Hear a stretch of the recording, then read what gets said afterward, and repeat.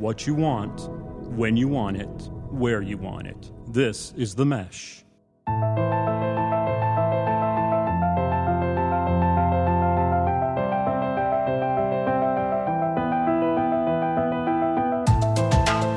This is The Writer's Voice, a podcast collaboration between themesh.tv and Lenoir-Rhyne University, a spotlight on writing talent in Western North Carolina. Hello, and welcome to the latest episode of The Writer's Voice here on the Mesh Podcast Network. Today on The Writer's Voice, our guest is Hannah Davis. Hannah is a sophomore English major at Lenoir-Rhyne University here in Hickory, North Carolina. She is also originally from Valdese. Hannah is a published poet, a performing musician with the LR Marching Band, Chamber Wood Ensemble, and the Wind Symphony, and also is an active sister in Zeta Tau Alpha. So, Hannah, how are you doing today? I'm doing great. Thank you for asking. Thank you for coming on to the Writer's Voice today. Thank you for having me. Hannah's got a few different pieces that she's going to share with us today. So, without further ado, I'm going to let Hannah tell us and explain and read her works with us. All right, so my first one is going to be INFP. The worst thing about being a poet are the moments when lethargy comes creeping around corners, seeping into streams of your consciousness, preventing any kind of progress. The worst thing about being a poet is dealing with the fact that feelings are your fossil fuels, and just like those bones, then buried, now burning, you know there will be a day when you simply run out.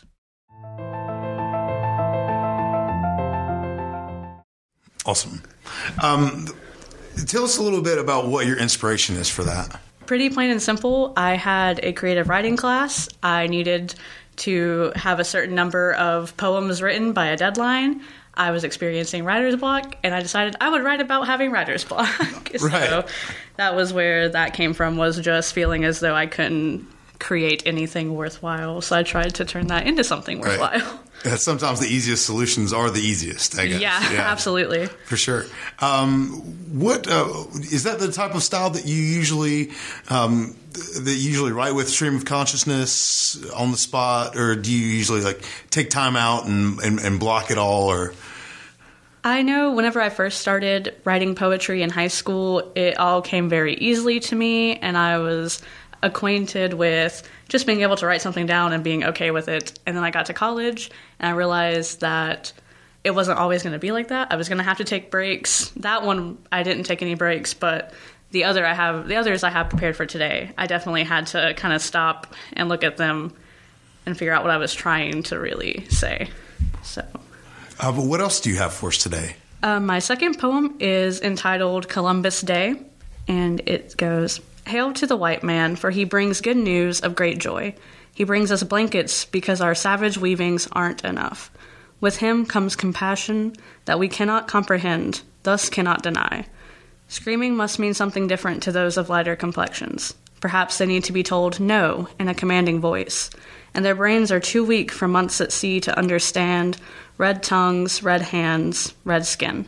They fear a color palette as diverse as the leaves of my ancestral homeland. They fear us because we know of things that they can only see in children's daydreams. They fear a people group more unified than they would ever be. Hail to the European savior.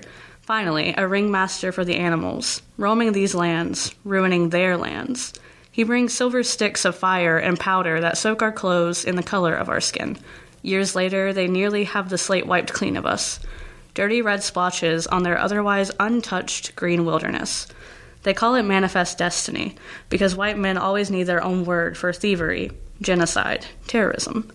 Even in criminal acts, they are entitled to leniency, innocent until meeting their maker. Even in death, they can cheat the system, their names lost at the hands of time and foolish men who have no pride in anything apart from being God's chosen people. Hail to the commander-in-chief, a position my ancestors have fought to respect, struggling with lawmakers slippery as serpents and deals as crooked as the teeth of those who first offered them the land stolen from beneath our feet, a land we didn't even see as ours to give away, wasted for railroads and highways. Sacred land compromised for the sake of black gold utilized in maintaining ties with a land that is seen as holier than our own, because it fits the white man's mold of repentance, salvation, submission. Still to this day, they play down our existence, whittle us into dancing marionettes. Still to this day, they view our culture as merely a thing for their entertainment, a gift from their God who had a son with brown tongue, brown hands, and brown skin.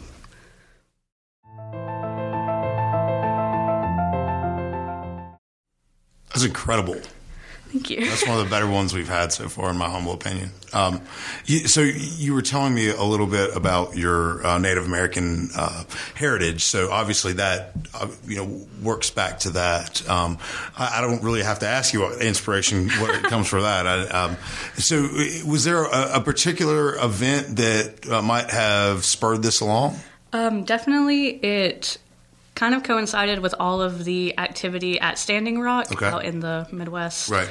And just a disconnect between people's understanding of places of importance to people that they don't understand themselves. And I think arguably a lot of the cases they've never tried to understand why it's important. They just do what they need to do to further their own goals. Sure. And we see that a lot with, in almost every day something happens in the news, or, people aren't, they're marginalized across the board from every walks of life. And it's just, when authors put a spotlight on it, it definitely raises my ears. Could you share your next one with us? Oh, sure. This is a much anticipated, I would say, by the LR writing community follow-up to that, called Us Before You. We belonged even before this land was known as the Americas. We knew each other by different names then: Sioux, Blackfoot, Cherokee.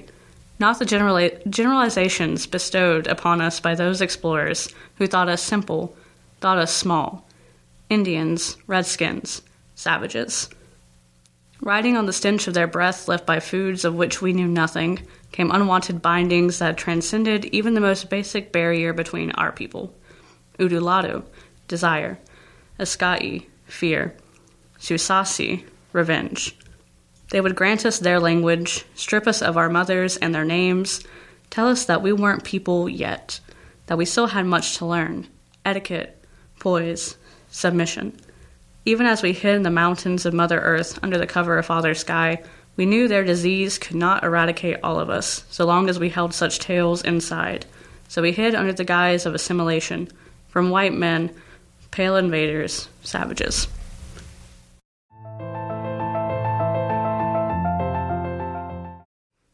So that one is obviously the follow-up to the first. Was there another event that spurred that, or was it basically people clamoring for more after the first? It was a lot of people clamoring for more, and it also came with a follow-up course, a visiting writer series at Lenoir-Rhyne University, where the ex-poet laureate of Alabama came to teach our class, and we talked a lot about people groups and who we saw our people as. So we wrote a lot of things about that. This particular assignment was for one where she gave us the word assimilation and told us to write what that meant to us. So another assignment-based one. Right. Well, we appreciate you coming on and sharing your works with us about your heritage and how it blends with current events today. That's fantastic to hear. Is there anything else that you'd like to share with us on maybe how you think that we could move forward, or how you think people that are marginalized could be unmarginalized? I know I definitely can't speak for everyone. Sure. And my opinion is just that. It's mine to me. Well, your opinion is very loud, and I appreciate that. At least on paper, at least, right? Yeah. I definitely believe in the power of empathy and of being empathetic leaders and empathetic citizens, and trying to look at us all as a united group instead of focusing on what little minuscule differences we have, because at the end of the day, those are the things that don't really make us who we are, so they're insignificant. That was Hannah Davis here on The Writer's Voice. Thank you for joining us today here on The Mesh.